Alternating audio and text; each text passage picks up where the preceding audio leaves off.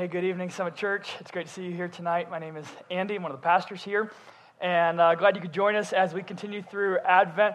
I'm going to say up front, we in the Metzger household, we love Christmas. This is one of our favorite times of the year. We absolutely love it.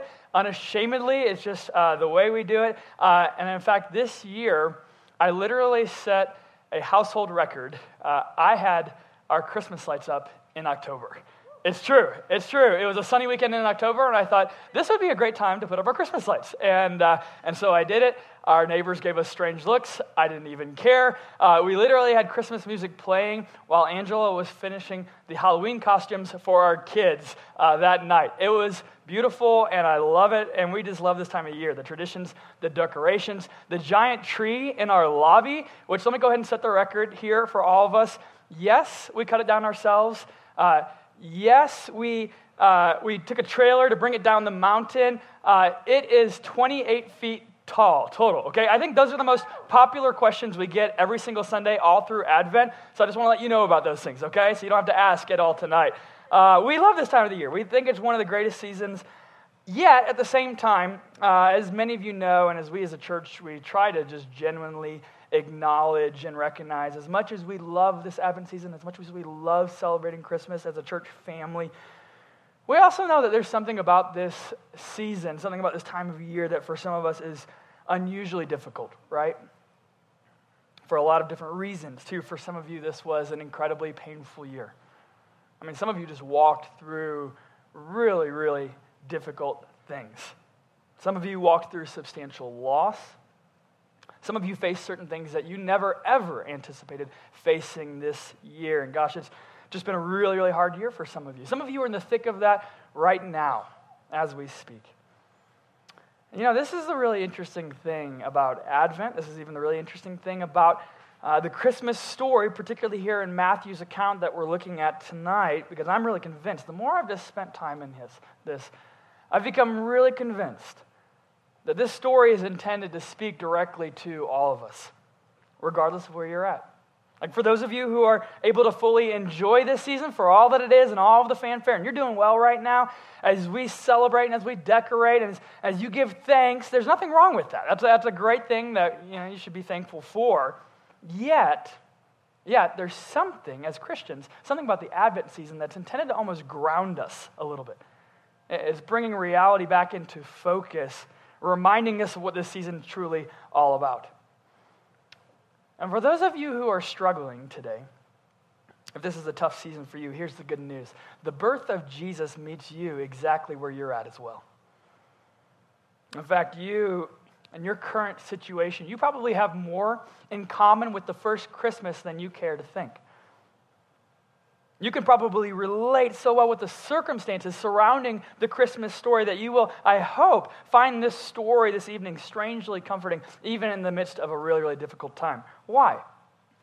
Why is it that the birth of Jesus can both ground some of us while simultaneously lifting up others of us? Well, I think Matthew gives us two reasons tonight, two things that I think the birth of Jesus does for all of us, regardless of where you're at tonight. First, it gives you permission to be afraid. And secondly, it tells you why you ultimately don't have to be afraid. It gives you permission to be afraid, and then it tells you ultimately why you don't have to be. So wherever you are tonight, whether you're thriving or barely surviving or somewhere there in the middle, my hope is that will let the birth of Christ shape us exactly how we need to be shaped tonight. Whether that's grounding you a little bit during this season to refocus on the centrality of Jesus, or lifting you up to be comforted by the grace of Jesus. That's where we're going tonight as we see what Matthew tells us about the birth of Christ. Sound good?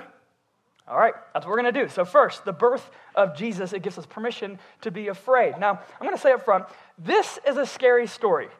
Now, it doesn't feel like a scary story because everything happens so quickly, and we tend to sentimentalize, like Brian just said a moment ago, we tend to sentimentalize the Christmas story so much that it just becomes cute and classic.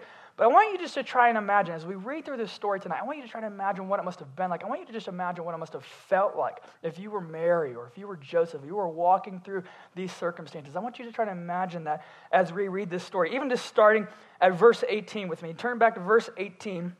If you have your Bible in front of you, or it will be on the screen behind me. Matthew says in verse 18, "Now the birth of Jesus Christ took place in this way. When his mother Mary had been betrothed to Joseph, before they came together, she was found to be with child from the Holy Spirit. And her husband Joseph, being a just man and unwilling to put her to shame, resolved to divorce her quietly. Now, stop right there. There's a lot happening in these first few verses. First, we see that Mary is betrothed to Joseph, which means they're not married yet, but this is also more than just how we generally view engagement today. I mean, you get engaged today, and you're generally saying to somebody, I want to marry you, I plan to marry you, I hope you don't change your mind in the next 6, 12, 18 months. But if you do, I mean, it's okay. It's not like there are any legal ramifications. You might lose a deposit or a ring, but you're not going to court, right? In this scenario, in this culture, betrothal was a legally binding contract and could only be broken by a formal process of divorce. So it'd be a real legal concern. And now on top of that legal concern, I know this is going to seem a little bit strange to us today, but you have to remember that throughout almost all of history and really around the entire globe, cultures worldwide, if you think about it, I mean, it's a really uncommon thing historically for people to wait as long as we tend to wait today to get married. Well, you recognize this, right? Like in most cultures around the world and even historically, in most cultures, a lot of times you see women getting married in their early teens, men getting married in their later teens, maybe early 20s. And so if that's the case, if Mary was following the tradition of the day, Mary was likely 13, maybe 14 years old at this point. I mean, can you imagine this? Going before the judicial system as a 14-year-old, your life in their hands, and if that's not frightening enough, going before a judicial system in that region of the world at that time in history, like how do you imagine that typically turning out? Especially given the fact that Mary's pregnant, and Joseph is not the father, the Holy Spirit is, which try telling that to a judge. I mean, that's what we see happen, though, in verse 18. When look at it, Mary had been betrothed to Joseph before they came together, meaning they had not yet had sex. They were waiting until marriage, and she was found to be with child from the Holy Spirit. So Mary's a virgin. But by the miraculous work of the Holy Spirit and through her faith, she's now responsible for carrying the Son of God. This is why we say Jesus is both truly God and truly man, divinely conceived of the Holy Spirit, naturally born of a woman. Again, imagine this. Just try to imagine unwed, with child, 14 years old, carrying the Son of God, promised Savior of the world. I mean, does that feel frightening to anybody else? Think about the implications of that for just a moment. If you're married, what are your options? By law, you've seemingly committed adultery, which could be punishable by death. But even if it isn't, you're a single-teen mom now who has no prospect of provision, security, safety, anything like that, which means you generally resort to just about anything, literally anything, to ensure your survival. If you're Joseph, imagine, you're engaged to someone. And a few weeks before the wedding, you find out that she's pregnant, and you know for a fact, I had nothing to do with this at all. I mean, what do? Because you know in that moment, your next step could very much determine the destiny of not just one person, but two, a mother and her child. That's scary, isn't it? Like for everyone involved, you see, Matthew here is making no attempt to diminish or dismiss the frightening reality of all of this. The circumstances, the risk. He's trying to get us to feel the very real fear surrounding this whole thing, because there's just something about fear that we can all relate to. There's something about fear that's pretty familiar to all of us in one way or another. You know, as a parent myself, dealing with fear is a pretty regular responsibility. Whether it's a fear as a parent, just all the different fears that accompany parenthood and raising kids and making sure you're doing it well, but also just dealing with the fears of your children. And the different various fears that they express on a daily basis. You know, as a kid, you just imagine, think about it. A kid, think about how many new things a child tries, like in the first 5 or 10 years of their life. It's a lot, right? It's like almost every day they're doing something new, and that's kind of scary. And so you imagine just compounding that day after day. I was reminded of that just a few weeks ago, because a few weeks ago, it was my kids' fall break at school. And for fall break, we took a road trip to South Dakota, which I know sounds like a very strange place to take a road trip to, but it's one of our family traditions that every single fall break, we go on a secret family road trip. It's a surprise. My kids have no idea where they're going until they get into the car that morning. My wife doesn't even have any idea until maybe the night before to when I tell her, and it's great. It's one of my favorite traditions that we do every fall break, and we just get in the car and we go, and this year we went to South Dakota, and saw Mount Rushmore and some national parks. It was great. Well, while we were there, here's the thing. We were staying at a hotel that had an indoor water park attached to it. All right? Everything you would imagine with a water park. It had the slides, the lazy river, everything. It was so great. But the best thing about this water park was there was like literally no rules. Like, no rules at all. It was amazing. Like, you get there. I think there was like 2 lifeguards on duty the whole time. One was folding towels. The other one was on his cell phone. And so it was like, all right, I guess we're up to our own, And I kid you not, one of the tallest slides, at the bottom of the slide, there was actually a sign. It was a professionally printed sign that literally said, you must be 42 inches tall to ride this slide, ... And then at the bottom of the sign, it said, not that tall yet? That's okay. Grab a buddy who is. I was like, this is amazing. This is going to be such a fun water park. And so we get there, and my oldest daughter, Raleigh, she's naturally just very timid with trying new things. And that first day, when it came to getting her on a water slide, whether it was the smallest or the biggest, I mean, she would just not have it. She was not interested in any way riding these slides. And it didn't matter how much coaxing or manipulation or bribery, she just would not do it at all. But the second day, something changed. For some reason, she worked up enough courage to go up one of the water slides. And she didn't pick the baby water slide. She actually went to one of the very tallest. And so I said, okay, you're going to do the slide. I'm going to go to the bottom. I'll be at the bottom when you get out. And her mom, Angela, walked up the stairs with her. And it was so fun to watch this because she's climbing these stairs. And she's just going higher and higher and higher, and I'm watching from below, and she's almost to the very top, and she's getting ready to step onto the platform, and at the moment that she steps onto the platform, guess what she does? She looks down. She looks down, and you can imagine what happens. She loses it. I mean, she just starts crying, and she is a mess. She's trying to back up. Angela's stopping her. She basically just then planted off. She sat down on the step and refused to budge another foot. And at that point, I'm thinking, what's going to happen now? Like, well, how's this going to turn out? And she's in a ball. She's got her arms locked around her legs. And gosh, what happened next was actually really beautiful. I'm watching from down below, and all of a sudden, Angela, she stoops down right next to Raleigh. And I see her just start talking to her. And she's talking, and she's talking, and she's talking. And I'm like 5 minutes go by, 6 minutes, 7. I'm like, she is up there for I don't know how this is going to turn out. She just keeps talking to her, and I'm wondering what's going to happen here. And then all of a sudden, I see Raleigh stand up, and she just walks right over to the platform. She sits down on the slide and right down the slide. Comes right out of the bottom. I'm there to catch her. She is ecstatic. She's squealing. She had so much fun. She's like giving me a huge hug, and it's so exciting. And she's like, okay, Dad, bye. Right back up the stairs to do it again over and over the rest of the day. Well, later that day, I asked her, I said, hey, Raleigh, hey, what changed your mind up there? You got to tell me, what made you decide to do it? And what she said, I was literally so amazed. She said, well, I just got up there, and it was really high, and I got really scared, and I started crying. Like, I know, I saw it. We all saw it. The whole park saw it, She goes, yeah, I got really scared, but Mommy and I talked about it, and then I decided to do it. I said, oh, okay. And naturally, what's the next thing you do? Like, what did Mommy say to you? Like, what was it that she said that convinced you? And she said, well, she just told me it's okay to be afraid. It's okay to be scared. Because water slides are kind of scary, and we don't have to pretend like this is not scary. I was like, really? Like, that's really beautiful. She's like, yeah. I was like, man, that's what made you go down the slide? She's like, well, she said that.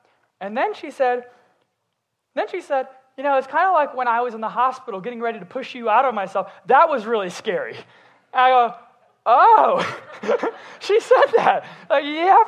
She goes, yeah, but you told her it's okay to be scared, and that made her feel better, and then I decided to go down the slide. I was like, okay, that's weird, but, Angela told me later that night, she said, you know what, I just really didn't want to go back down those stairs, and that was the best thing I had in the moment. But it worked, and she did it. But you know what, the reason why I tell you that is, like, seriously, it has become such a common refrain in our home to say, it's okay to be afraid.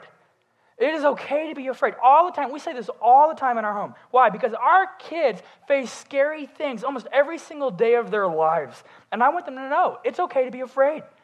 Like, it is okay. You don't have to pretend. Because here's the thing. Some of you right now, like, you're going through really legitimately scary things at this very moment. Some of you right now, you think about your job or your lack of job or the lack of security around your job, and maybe there's just a lot of unknowns. There's a lot of unpredictability, and you're not sure what things are going to look like in the next few months or even the next few weeks, and that's really scary, isn't it? Or maybe it's your health. Gosh, I feel like this year, there have been so many different episodes in the life of our church family of really, really frightening health concerns. And you've met with doctors, and you've done all the tests, and you've done the waiting, and that's really scary too, isn't it?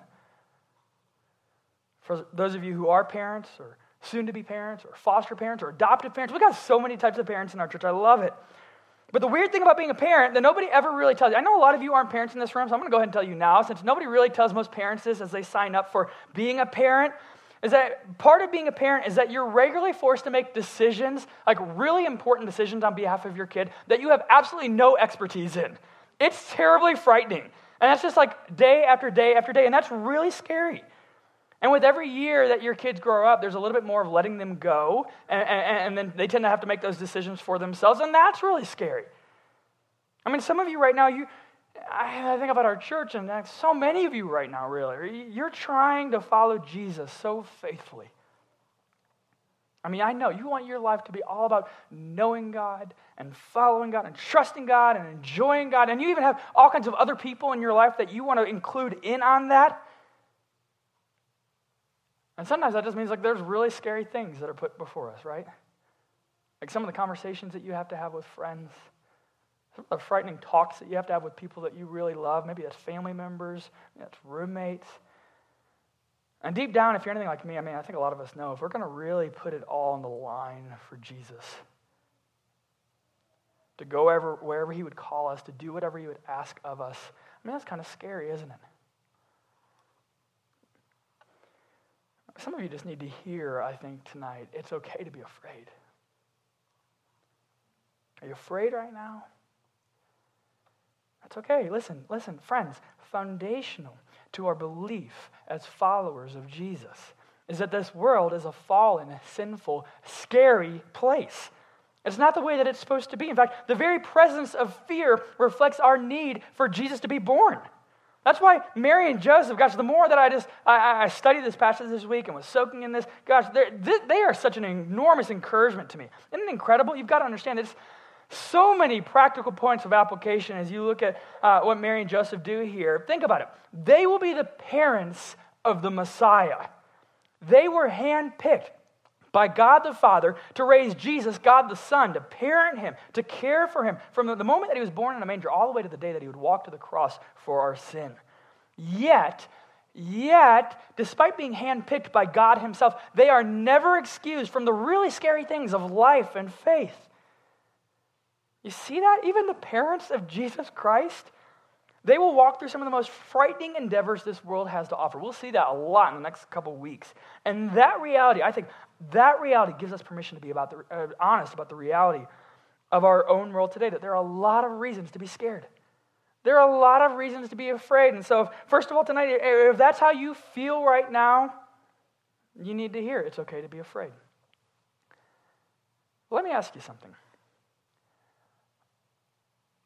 When you think about your life, and when you think about some of the frightening things that you've either walked through in the past or maybe you're walking through right now as we speak, wouldn't you just love for God to audibly speak? Like in the moment, show up and tell you what you exactly need to hear. Like, wouldn't that be amazing? Like right now, for you go home tonight and you're just scared about something, and there's something stressing you out, and you're anxious. Wouldn't it be amazing for God to show up speak directly to you in that moment concerning your greatest fear. Now let me ask you something else. If that happened, what would you want God to say? What would you hope God would say to you? Would you want him just to say like, hey, don't worry about this. Everything's going to turn out just fine in the next 5 years?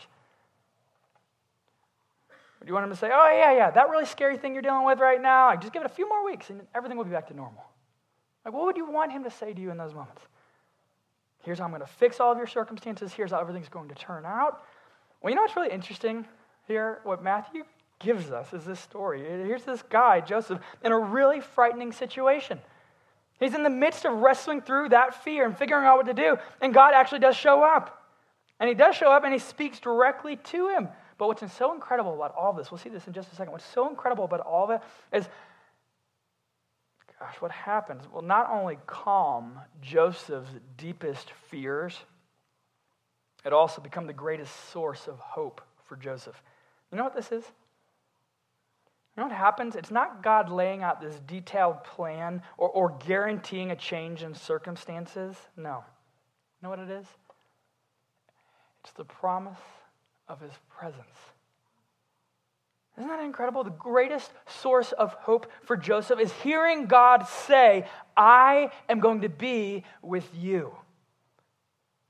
Look how Matthew continues this account. Verse 19. He says, and her husband Joseph, being a just man and unwilling to put her to shame, resolved to divorce her quietly. So Joseph, it's clear here. He's really trying to be gracious to Mary. He's trying to protect her. Verse 20, but as he considered these things, meaning he's still trying to figure this all out, behold, an angel of the Lord appeared to him in dreams, saying, Joseph, son of David, do not fear to take Mary as your wife, for that which is conceived in her is from the Holy Spirit. She will bear a son, and you shall call his name Jesus, for he will save his people from their sins. All this took place to fulfill what the Lord had spoken by the prophet. Behold, the virgin shall conceive and bear a son, and they shall call his name Emmanuel, which means God with us. I love it. It's amazing. At the very moment here that Joseph is trying to figure all this out, and he's asking, what do I even do? At that very moment, God audibly speaks to Joseph through a dream. And what does he say? He's actually going to tell him two things. First starts in verse 20. Joseph, son of David, what does he say? Do not fear. Do not fear to take Mary as your wife. What he's saying is, Joseph, I know what you're thinking, and I know what you're about to do, and I know that you're scared, but I'm here to tell you that you don't have to be. Why? Why does he say that? Going back to what I said just a moment ago about being a parent and dealing with the fears of your children. See, at this point in my life as a parent, I recognize that there are certain times and there are certain things that I can address before my kids honestly. There are times when I'm able to kind of confront my kids when they are afraid, and I'm able to say to them, like, I understand that you're afraid, and it's okay to be afraid, but you don't have to be afraid. Does that make sense? There are times in the life of my kids where I understand that they're afraid, and I can say to them, I understand that you're afraid. It's okay to be afraid, but you don't have to be afraid. I'll give you an example. When my kids are complaining that it's dark in here, or I just had a bad dream, or maybe something like I have to perform on stage and that's scary, here's the reality. Because I am their dad, I'm able to see things that they might not be able to see, right? Because I'm their dad, I'm able to know certain things that they might not be able to yet know. And as their dad, I'm able to kind of come to them and tell them, like, hey, I know there's nothing in your room right now. I know there are no monsters under your bed right now. I know that even if you mess up on stage, everybody's going to think you're absolutely adorable. In fact, for some reason, they think you're more adorable when you mess up. That's just the beauty of being a kid when you perform, right? Believe it or not. I recognize I have a certain vantage point because I'm your dad. That's why in the face of scary things, I can say, here's why you don't have to be afraid.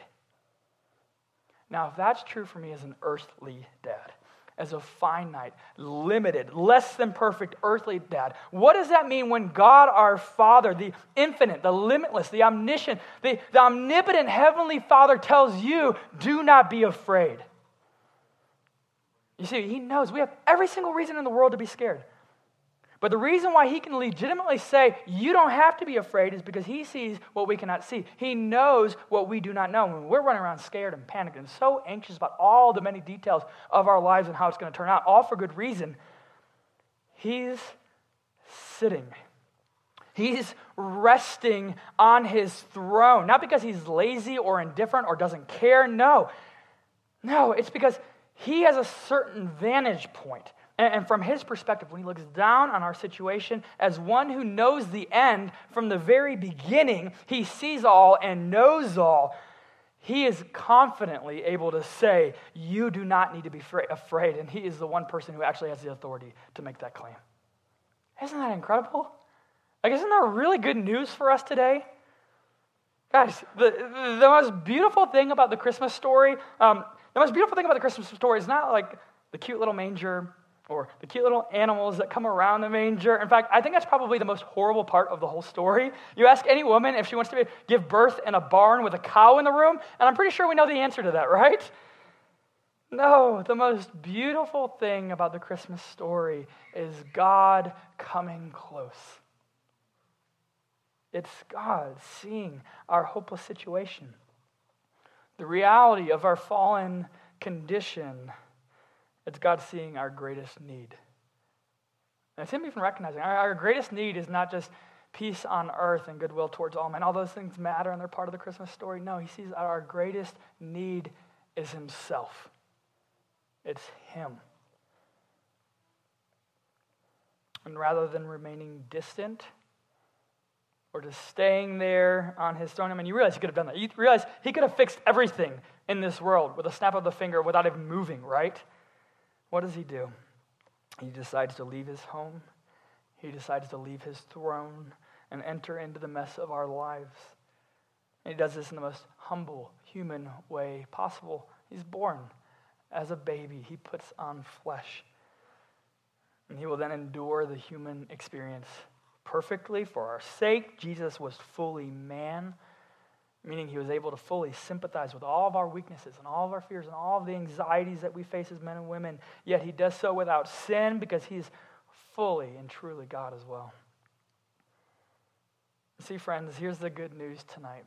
God with us, Emmanuel, that was never intended to be some vague, thoughtless cliche or song that we sing during this time of the year, not really understanding what that means. No, God with us. That was, and that still is today, it's a promise. It's the promise of God's presence in us. A promise so powerful that it's intended to calm every fear that you experience and quiet every heart before our King. I thought about this a lot even just this past week as I've been studying and preparing and just thinking about what is it that I need to say, what is it that I want to say, and I feel like, a lot of times throughout this past week, I just stopped and I just put the computer away and I just started praying and just asking God, what is it that our people need to hear and believe tonight? What is it that I need to hear and to believe tonight? There's something about the Christmas story that is so familiar. Even if you didn't grow up in church, there's something that just, it becomes so common. We sentimentalize it so much that it's so easy to miss what God is trying to accomplish in this story for our hearts. And so this week, as I just prayed through this and just meditated on this, I feel like I recognized the reality that so many of you, even in the last couple of weeks, this has been a really, really hard season.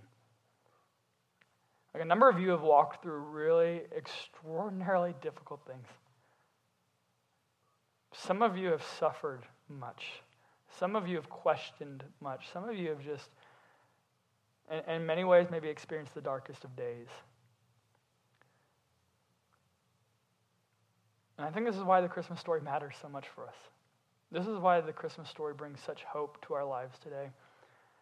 In fact, as I was thinking about that this week, one of the things that I actually did this week to just practically try to encourage my own heart and practically remind myself of God's goodness is I grabbed a 3x5 card.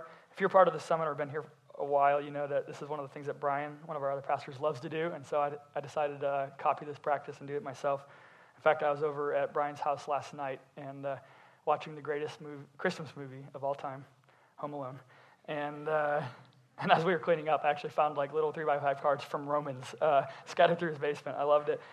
But this week I wrote a couple of things down on this card that I felt like I just wanted to encourage my heart and my soul during this Advent season to be reminded of what truly matters and what's most important. So I wanted to share this tonight as we close. This is what I wrote at the top of this card. I said, I don't have to be afraid today because. I wrote a few different things here. First, I don't have to be afraid today because, first, God has come close to me. God has come close to me. I'm just reminded as I read through this story and think about the first Christmas, the birth of Christ. I'm just reminded really practically, we have a very good Father.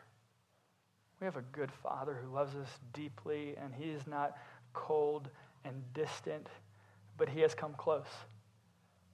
Like he's recognized our deep need for him. He has heard the cries of his children. He has heard us in our weakness. And he has not left us to our own devices, but he has come close, like a good dad does. And I just thought about that in my own life, like when I'm a less than perfect dad, and when my imperfections show through, like I'm reminded in those moments, I'm reminded at Christmas is like, thank God I don't have to be perfect. Like thank God my responsibility as a father is never to like put perfection on display, but only to point my kids to the one who is the perfect dad, our Father in heaven. And Christmas is just that reminder of that. I love that. So God has come close to me. Secondly, I don't have to be afraid today because Jesus experienced the worst of this world in every possible way. Jesus experienced the worst of this world in every possible way. I probably should add to that, he experienced the worst of this world in every possible way for me. Like he knows what it's like to suffer. He knows what it's like to be human. He knows what it's like to have to endure through really, really hard things. I mean, the reality is, everything that I've ever experienced or will experience, Jesus has experienced himself and more. And above and beyond that, not only has he experienced those things, he's actually conquered those things. Isn't that incredible? Like all the fears that we face in life, all the struggles that we face in life, all the challenges that we will face in life, Jesus has not only endured those things, but he has conquered those very things on our behalf so that we do not actually have to be afraid today. That's what Christmas is all about. That is the beauty of the Christmas story, that Jesus, he enters into the human story. He enters into history. He breaks into it as a baby born in a manger, going to the cross so that we do not yet have to be afraid anymore. That is really good news for us this season. Jesus, he knows what it's like to suffer great loss. He knows what it's like to be betrayed. He knows what it's like to lose his best friends. Like that should be a comfort to us during this time, because not only has he endured those things, but he's conquered them for us. Finally, I don't have to be afraid today because I believe he does go before me and he is with me. He does go before me and he is with me. I just want to really live like that's true. I really want to believe that the Lord God himself is alive today. And he is going before me, and he is within me. I mean, can you imagine, friends, can you imagine, even just how this week would be transformed for you if you believed that deeply? And with every interaction, with every meeting that you stepped into, with every conversation or hard conversation that you had to have this week. I mean, if you just believed, hey, the Lord is going before me, and the Lord is in me. The living God, the Spirit of the living God resides within us if we are in Christ. Gosh, I mean, I feel like I've been trying to practice that over the last several weeks and believe that. I mean, even this morning and today and tonight, like walking on stage and getting ready to teach the Bible to you guys, my prayer was that very thing. Like, God, I want to believe that you've gone before me here. Like preparing the hearts of men and women in this room in our city. Like believing the Spirit of God is alive within me. Like this is not me, but this is him. And my encouragement to you during this Christmas season, if you could believe that, like The Lord goes before you. The Lord resides within you. He has chosen to make his home in you. If that is true, how would that wildly transform the way that you do life this week? Trusting and believing in the omnipotent, omniscient, kind and compassionate God who loves you deeply. Let's pray. Oh Lord, we thank you for Christmas. God, we thank you for this entire season of Advent, a time that as we wait, a time as we look to you to be the one who delivers on your promises. Lord, that we'd be reminded of how faithful you are towards us. God, even the recognition that you are so faithful to us even when we're faithless towards you. That you are a kind and compassionate Father who loves us so deeply as your children. And because of that, we don't have to be afraid. God, I pray for my brothers and sisters here tonight who are walking through really scary situations, who are just afraid, who are frightened because of all the different things this world throws at them. And on one hand, God, I pray that they would recognize it's okay to be scared. And this is a safe place to be able to express those fears. But God, at the same time, I pray that your Spirit that is more powerful than any fear we ever face. God, I pray your Spirit would just be active right now in this very time, casting away fear, helping us to look to you, looking to your face, Jesus, as our Savior and as our King, one who loves us so deeply, and you've demonstrated that through the Christmas story all the way to the cross. God, I pray we would believe that. I pray that would change us. I pray this week we would walk in that we would have the trust and the faith, the belief that you are who you say you are, you've done what you said you've done, and you will do what you say you will do. God, let us be a people that deeply, deeply believe that. I pray that builds within us an unshakable confidence that we are yours. God, we love you. We know that you love us even more. You love us so much. We thank you for that. And we pray that we would just receive that tonight. It's in your name that we pray. Amen.